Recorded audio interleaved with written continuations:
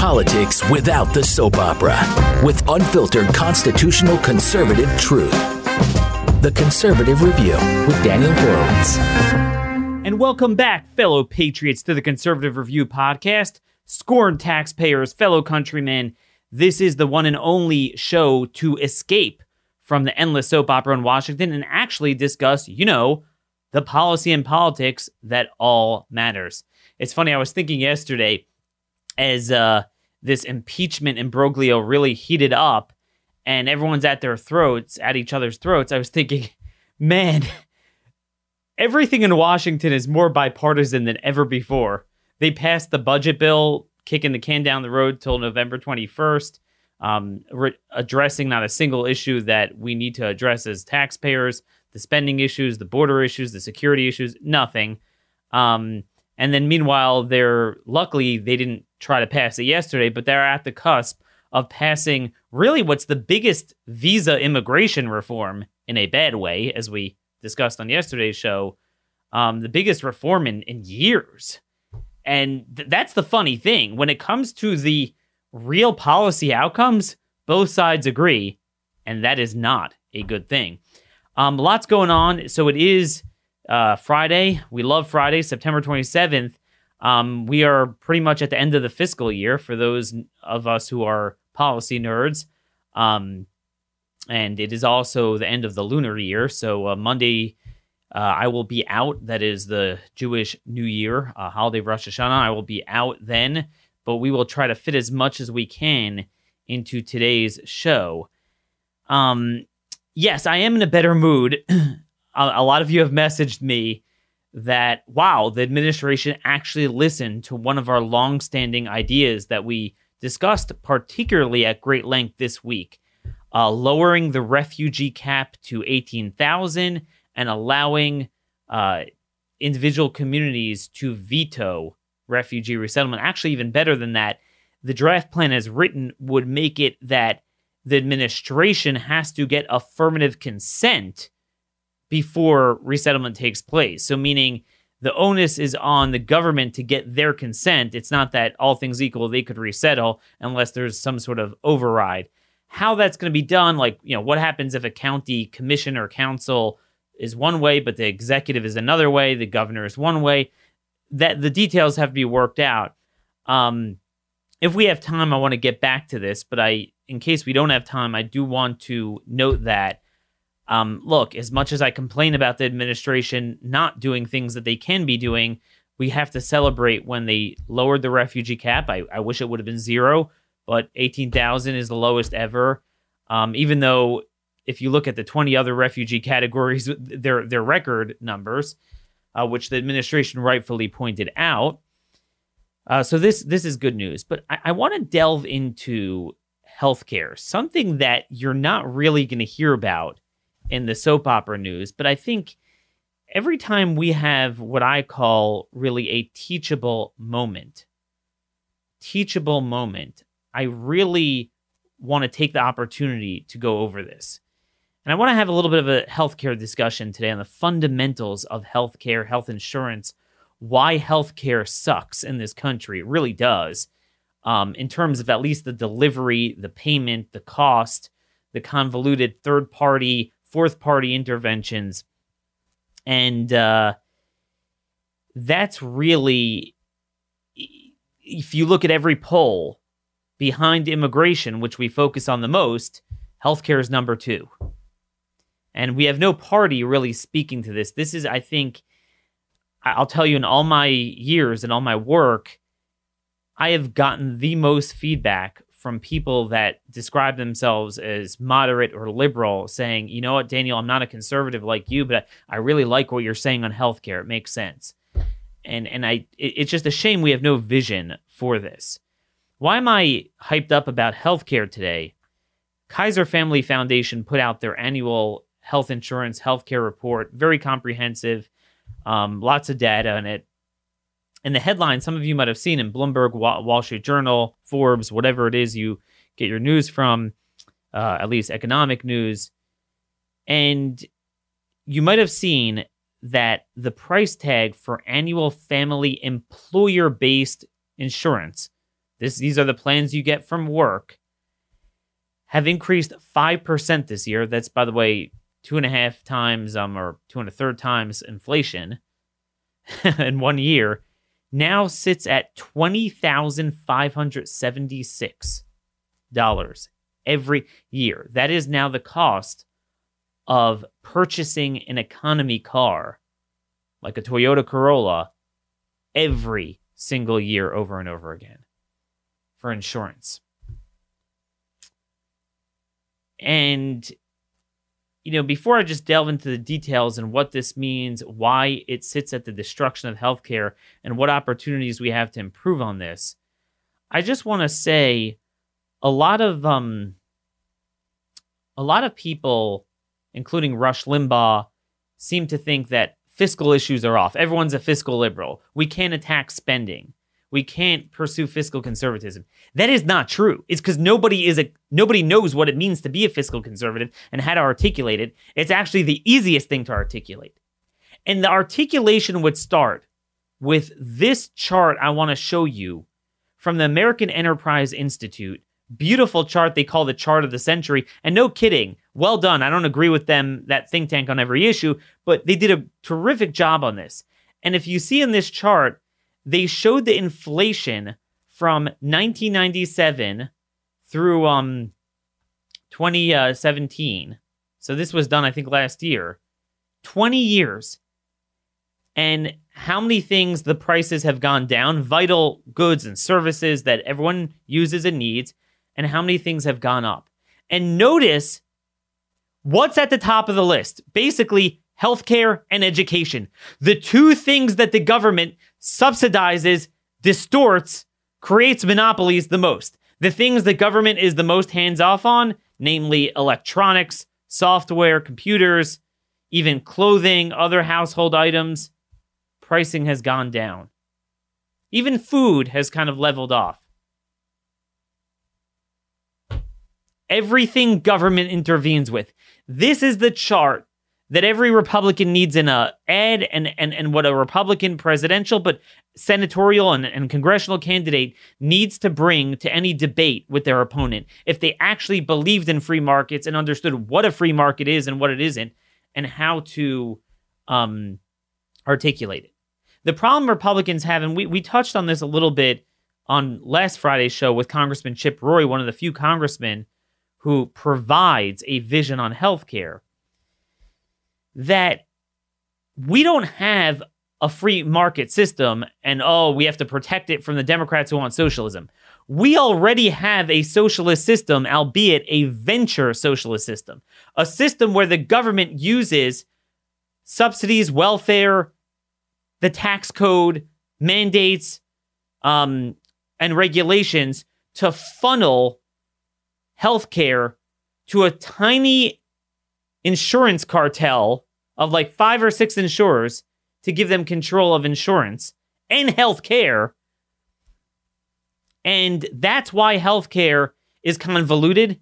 That's why everything is third and fourth party payer. That's why there's no price transparency. That's why there's no consumer buying power, both for healthcare and now even for health insurance, certainly after Obamacare.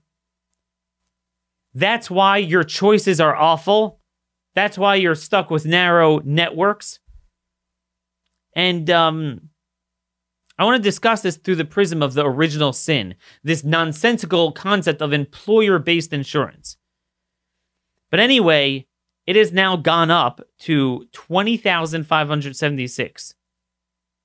People don't realize that if you had 330 million Americans in one market, all individually shopping around for insurance like they do with auto and life and homeowners insurance.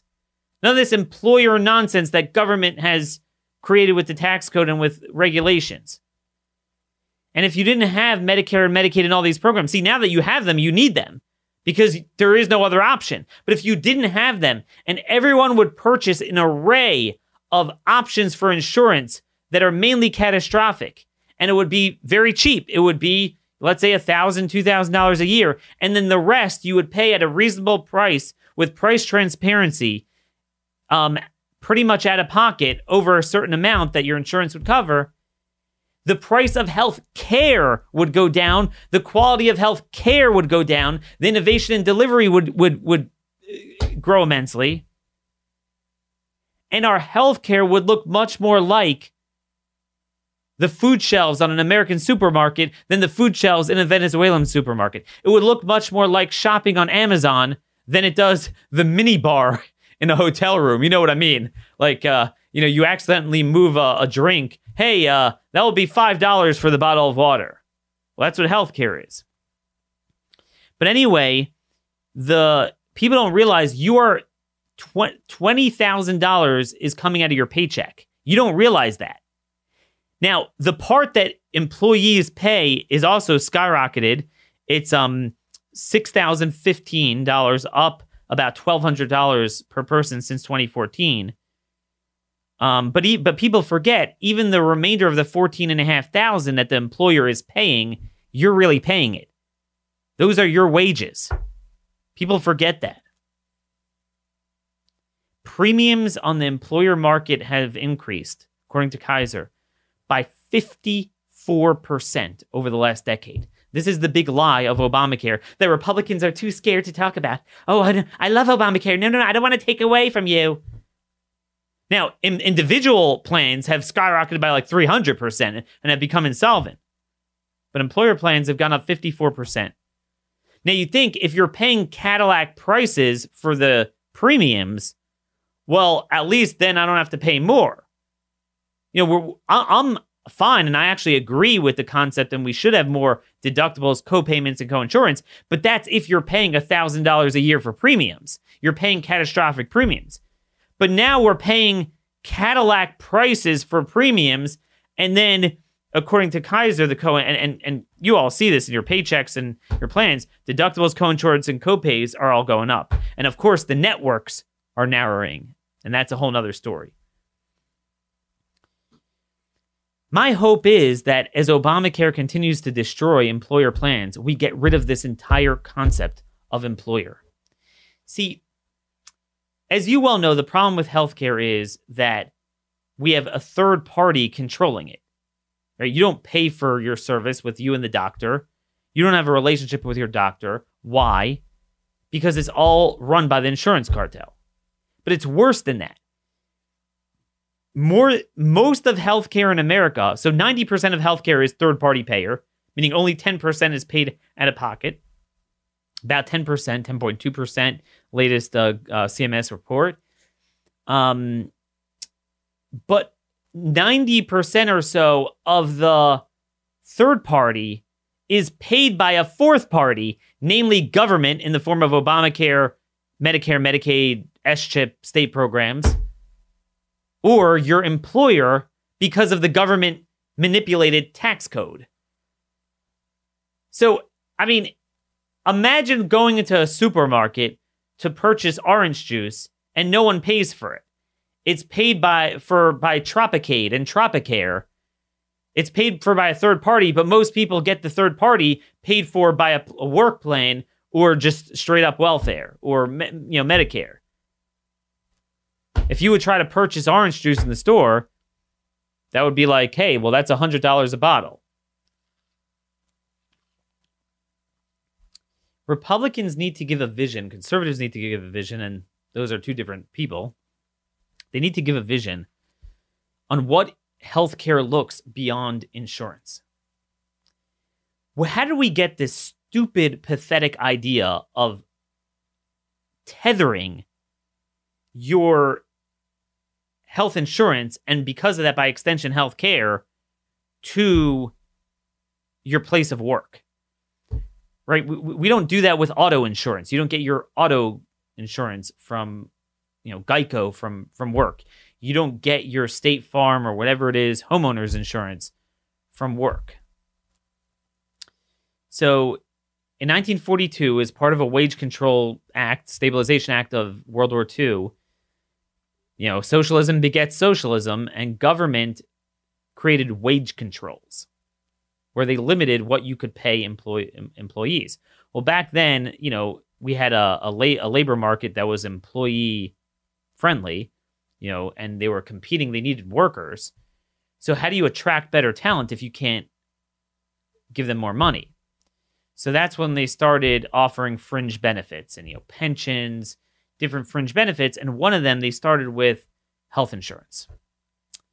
Government eventually got in on this, even though they first distorted the market to create it. And then they got in on it in 1954, and an IRS rule codified it that it's tax exempt. So if you're an employer, every dollar I pay my employee in extra salary it's taxed. You have to pay tax on it, employer payroll taxes. Yet every dollar you give to the insurance cartel, a private entity, that's tax-free. What that did over time, beginning in the 60s, but really accelerating in the 70s, 80s, with the HMO Act, that's a whole nother thing, the HMOs in the 70s that were created by government, the HMO Act, along with Medicare and Medicaid that came about during the same time, that destroyed healthcare in America. If you want to know, what are the numbers here? Why? If you want to know why, in 1960, we spent just $27 billion as a nation on healthcare. And today we spend $3.5 trillion. Okay? 27 billion. Even if you adjust that for inflation, in today's dollars, that's 250 billion. Okay, so it would be 250 billion. It went up to 3.5 trillion. Okay?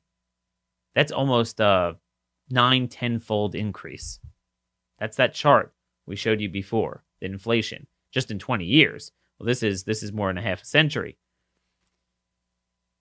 That's it. Government, that's the reason. Government created the need and now has to subsidize it. So they've created this death spiral of empowering a private cartel through, remember, Medicare and Medicaid are not government fully. It's managed care funded through Aetna, United Health. It's the same thing. 75% of Medicaid is managed care. It's run by the insurance cartel. They get all that buying power. So rather than having 330 million Americans in one market buying and everyone has to compete for their services, government made insurance the consumer and the provider at the same time. So they have all the bargaining power. You have nothing. If you want to come as an individual, you're screwed. And then that's how they could price fix. See, people often compare and contrast health insurance to auto insurance, for example, in terms of, the equivalent would be with auto insurance, using insurance for gas and an oil change and, new tires. And that's true, but there's another difference too. Car insurance and homeowners insurance, there's a tab and they pay for it. They don't price fix and set the pricing for the materials of houses and cars, roofing and siding. They don't do that. Whereas in healthcare, they completely price fix us into oblivion. Why? Because that's where the money is. See, hospitals and doctors can't charge money that ain't there. If the money ain't there, the money ain't there. And that's what happened in pre-modern healthcare. The money just wasn't there and they couldn't charge it. Government feeding endless subsidies into the system. 1.6 billion a year they subsidize, federal and state. 1.6 trillion. And then creating a monopoly for 5 or 6 insurers. That's healthcare problem in one swoop. That explains it. And what they did by creating this monopoly of getting your insurance from the employer is it did 2 things. So A, it boxed the private individual out of the market. So if you want to buy insurance on your own, you're screwed. But the more important thing people forget is it tethered, not only tethered insurance to work, but it tethered health care to health insurance. See, if you have everyone just kind of buying their own thing, a little bit insurance here, a little bit health sharing ministry here, concierge, different options. So then, insurance companies don't control everything. Meaning, it would be one thing if government tethered like health care to employers. So, okay, you get the tax benefit on the employer payroll side if you give money to concierge, to health sharing ministries, other options. But it was only for medical insurance. It was one thing. So it made it that health care is now health insurance. That's how, that's why with State Farm and homeowners and Geico with car insurance, you don't have that price fixing. So we're done. That is the single original sin of healthcare that needs to be rectified.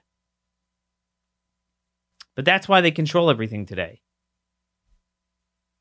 I just wanted to go over that,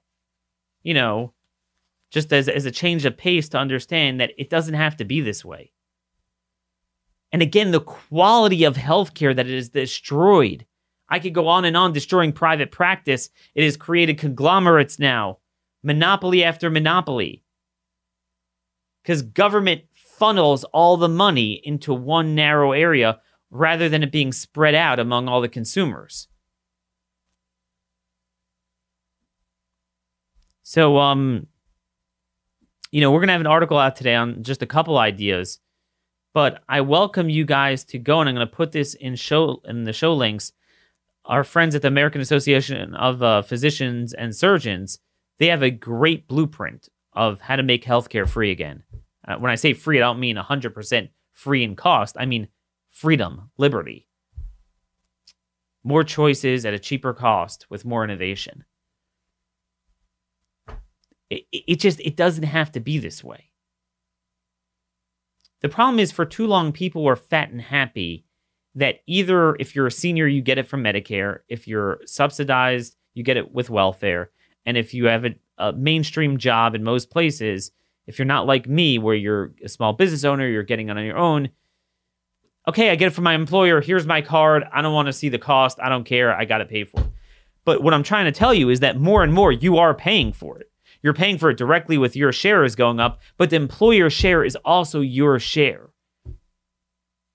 I think my system, under a normal system, rather than $20,500 coming out of your salary, so that you still have to pay, several thousand in deductibles and copays. So let's say it's more like $25,000 a year for healthcare, where it's like going into the post office. They don't look at you. They don't deal with you.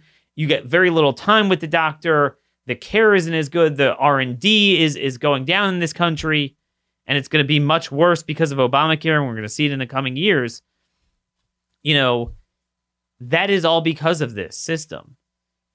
So imagine a system where you'd pay maybe $8,000 a year, buy it in a private market, get $12,000 in more salary, and have better care. That's the system we need to strive for. I mean, ever wonder why you go to a doctor and they don't look at you anymore? They're like this. They're treating you and they're like this.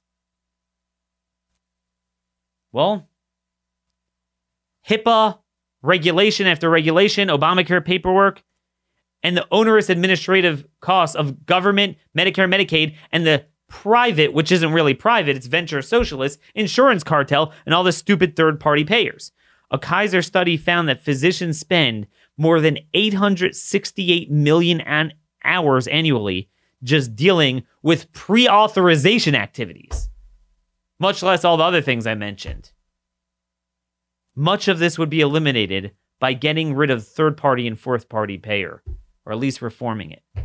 Man, I could talk about this forever, but Republicans are getting crushed on this issue because they have no vision. No vision. They're just a less enthusiastic version of what the left is saying. So people are like, well, it's very expensive. Because people aren't explaining why it's like that, who's at fault, and how to rectify it. Instead, they see the painful cost. So, that's the thing. My father said this too. I mean, he's going on Medicare. He's already forced to sign up for Medicare Part A, but he's going to retire soon and be in Part B. And he's like, look, you have no choice. There is no way you could pay a reasonable cost for catastrophic insurance and the rest pay out of pocket. They boxed you out of the market. So Medicare has engendered a need for Medicare. Government using the tax code to create this employer-based model has made it that you need to get it from there. And then imagine this is another thing. Imagine the economic growth if not only would you be getting your full salary and not going to the stupid insurance cartel so they can get a monopoly to box you into oblivion and price fix the field. Imagine if people wouldn't make employment decisions based on stupid insurance. They'd be free to do what they want. Open up a business. So many people are dissuaded from that. The entrepreneurship that would take place as a result of it, because what am I going to do? I need insurance. It's such a stupid system that everyone agrees. It crosses party lines. But we have no articulation. We have no articulation of this. Really, really frustrates me. Let me just end this discussion with the final point. You look at the profits that the healthcare cartel makes, and how much money they make. Which again, we're all for profits if you've earned it fairly with a good product that you get people to buy.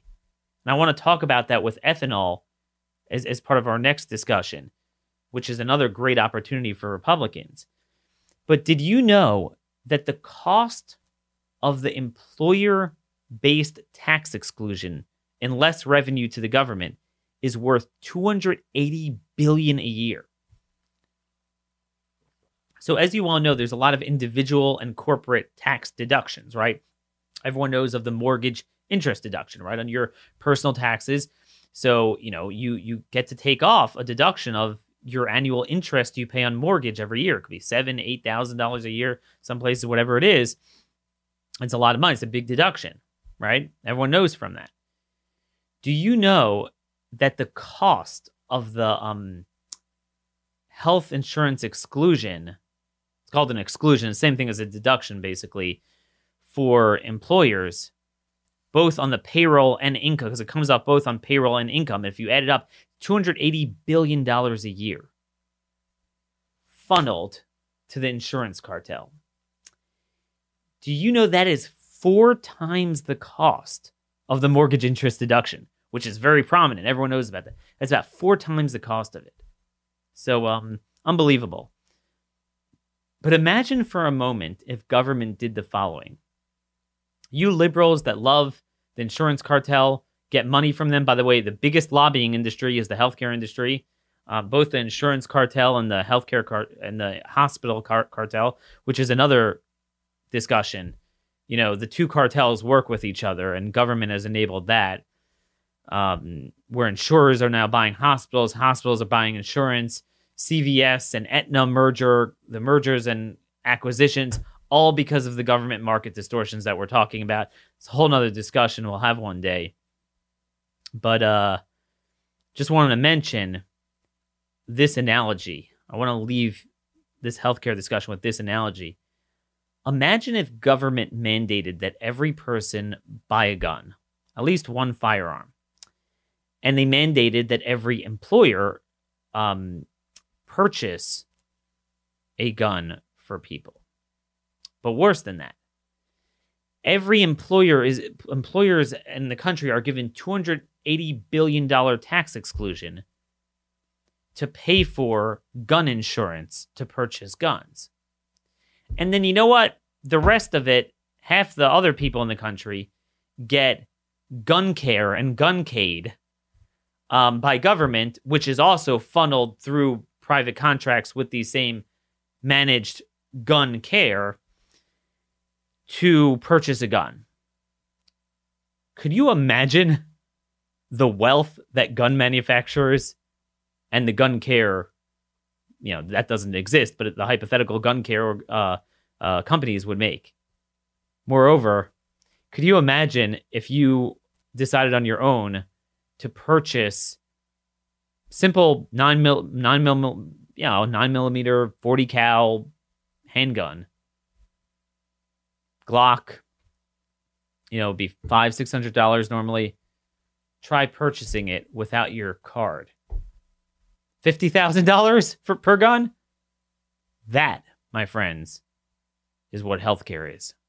That is what has happened to healthcare. It's not hard to understand, but you got to care and you got to believe. We don't have too many Republicans that believe in free markets. And if you understand free markets, actually, that is populist. That is the ultimate populist approach to the public. Now, there's one more aspect of this free market discussion I want to talk about today. After healthcare, what's the next big thing? Well, food and fuel. One of the dumbest things that our government has done that unfortunately even Trump has bought into, and so many Republicans have bought into, that is so unpopular, and you would have the opportunity to win in every state except for Iowa, and even in Iowa, Ted Cruz railed against ethanol and still won the primary against Trump there. It's obviously the ethanol mandate. This notion that we are going to, and it's the same thing as healthcare, use the boot of government to force people to do a certain thing, to empower a monopoly so they could price fix you out of the market.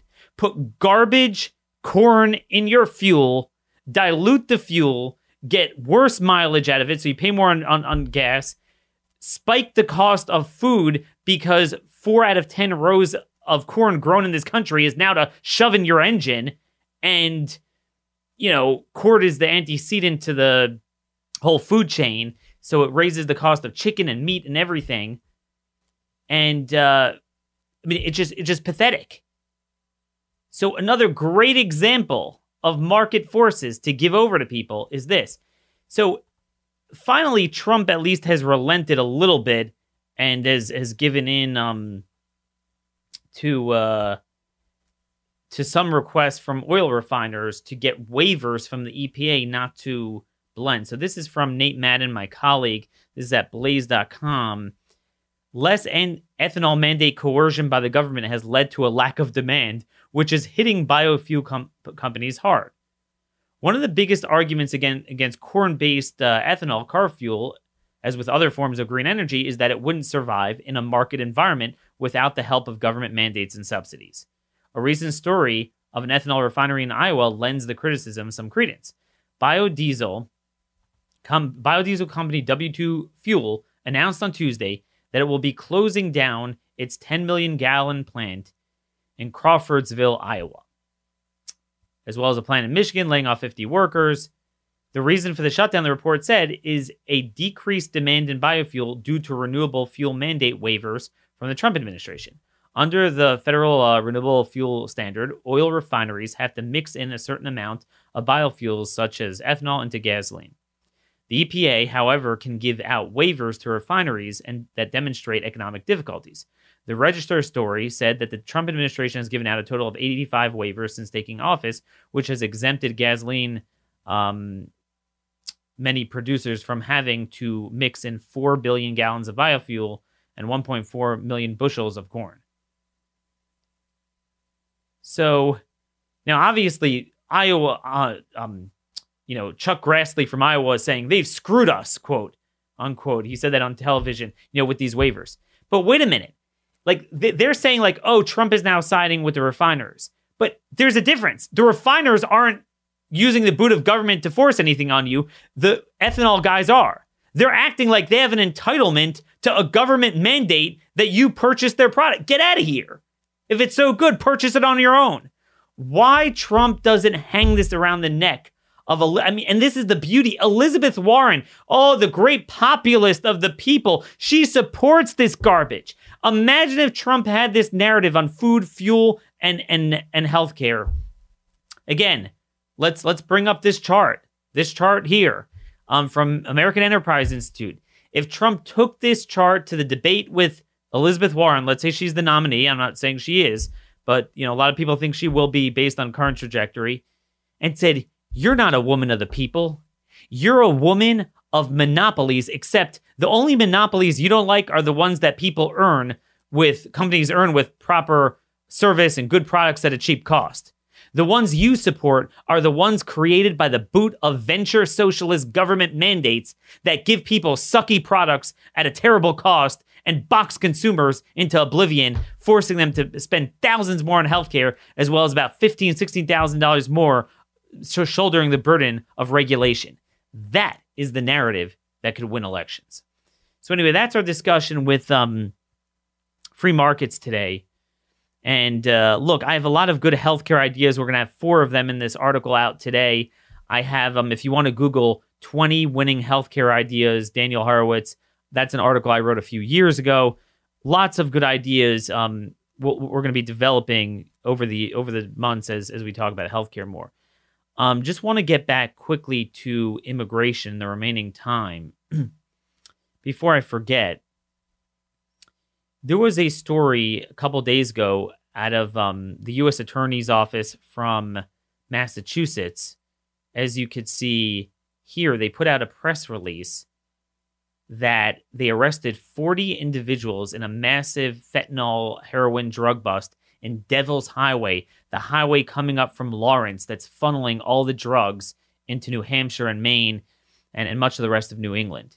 And notice, I want you to notice the names. Look at the names and how they are they're all Hispanic sounding names, and they're almost all from Lawrence. Those involved in the bust tell me that almost all of them are illegal aliens, and probably the others finagled themselves into status. They weren't here for 50 years, let's just say that. Dominican gangs that traffic for the cartels. It's all coming from Lawrence, which is a sanctuary city. The sanctuary policies are single-handedly responsible for the entire drug crisis, which is not an opioid crisis. It's an illicit drug crisis in New England. All the states you're hearing it's terrible in New England. New Hampshire has been in the news the last couple of years. It has all come as a result of those sanctuaries. You know, people focus a lot on the border, and there's what to focus on. Okay, how many drugs come in through the ports of entry in trucks? How many are backpacked in and by illegal aliens? But what people forget is, what's more important is it's easy to get in drugs one time uninterdicted. What's hard is to operate a profitable network in perpetuity with all the people who need to not just run it, but bring the profits back. Mix the drugs. Sometimes, depending on what it is, they reconstitute them under the eyes of law enforcement and not get busted up. Most of those people are illegal aliens at a primary trafficking level. And if we simply enforced our laws, I'm not talking about spending money on another war on drugs, but did what we need to do to enforce our immigration laws and sovereignty and security anyway, these people would be out of here. They have all these phony studies coming out. No, American citizens trafficking. Not true. Now, they're involved down the rungs, of course, but at a primary level, you could cut the head off the snake by getting all these people out. Because remember, most of the people, when you talk about sanctuaries, they arrest an illegal alien and they let the guy go. What's the most common offense? It's drugs. Oh, it's low level. No, that is the entirety of the drug crisis. That is the drug crisis right there. Because with Americans, let's face it, nobody serves any time anymore for drugs, despite what they're saying. The average sentence is 17 months for drug trafficking, not possession, trafficking. And that's only the few people who serve time. The average sentence is 17 months, according to Bureau of Justice statistics. Most people now get probation, especially the first and second time. So they get let back on the street. But an illegal alien, you could complete the cycle of justice by never dealing with the recidivism because you give them over to ICE and they're out. They're completely out. Now, ICE has done a good job. They've been on offense the last couple of days. All of their field offices, they're putting out lists of 40, 50 violent people let go.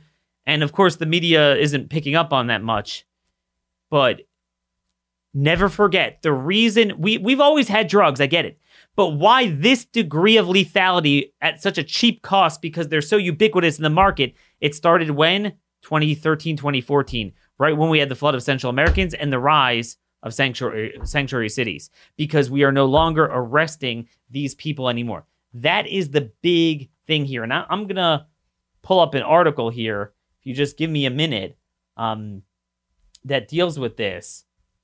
And you're going to see a really good quote I have here. And sorry here, I just didn't prepare this.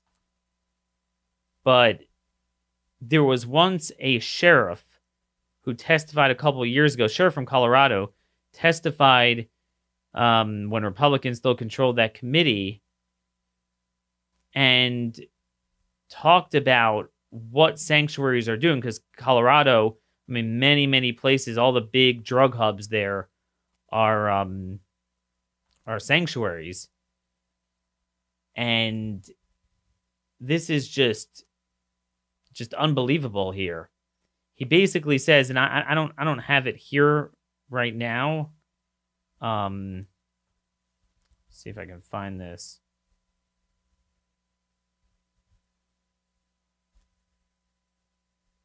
See, this is the problem when I think of these things extemporaneously and don't look at them. But basically, the point he was trying to make is that typically what happens is you get a guy and he takes you to the stash house, and one after another it feeds on itself. But when you stop arresting drug traffickers in general, even citizens they're doing, and then you have sanctuaries, it's a whole trickle-down effect. It was a really good quote from him. I don't remember. It was the sheriff or a narcotics officer in Colorado. Ken Buck from Colorado brought him into the hearing then. But anyway, that's the big lie. That's the big lie. And finally, I just want to end with, running out of time here. The other big lie here is you're going to hear, oh, Trump, oh, he's only bringing in 18,000 refugees. That is so disingenuous. Because we have so many other statuses that are a record. We have 1 million backlog in the immigration courts with asylum. It's the same thing as refugees. It's worse because they come unprompted and show up at your border. You don't pick and vet them. USCIS has to monitor and process all those things. So that's why it should have been set at 0. You can't compare a time, meaning under Obama, they say, oh, we had 100,000 sometimes. Yeah, but the backlog in the immigration courts increased tenfold. U visas are also humanitarian. It's like refugees, and that's a whole scam. They've increased 20-fold. There's now 244,000 pending applications from just 20,000 when Obama took office. Then we have the unaccompanied alien children from Central America that we're going to have about 70,000 this year. That's about the normal refugee cap. So that should fulfill it. That's more than ever. And then, of course, our entire immigration system, 1.1 million green cards, mainly not based on skill, mainly coming from the third world, that's essentially humanitarian. Parole, VAWA, T visas, all of these things are at record levels. So it's extremely disingenuous. That's the big line. You have to get that out to people saying, oh, we're not bringing in refugees. Nonsense. We're bringing millions of them. So, the least we can do is take this one category where we have a choice not to bring them in and not bring them in if we have all these other people showing up. And boy, that doesn't even include the biggest refugee system of all, at least according to Federation for Immigration Reform, 14.3 million illegal immigrants at a cost of $130 billion to the American taxpayer. Anyway, we covered a lot here. Lots going on. I left a lot more on the table. Sorry, we're out of time. I'll be out Monday and Tuesday. I know you're groaning, but you'll have to stand guard for me. I'm taking a little break. We'll be back here Wednesday, same time, same place. Send all of this week's shows to 50 of your friends and relatives. That is what you can do to educate the public, spread the word that not everything has to be this WWE fake wrestling match between the red team and the blue team that is not very red anyway, and all the soap opera. There is a vision that for the most important things that affect our markets, our prosperity, our consumer buying power, our sovereignty, our security, drugs, all of it, there is a better way. There's a better way that really, it's, in my view, it's true conservatism, but even if you don't consider yourself a conservative, it's common sense. And I think most of you would agree with me, and a lot of Democrats who aren't bought into this game would agree to it too, and a lot of people are sick of the system.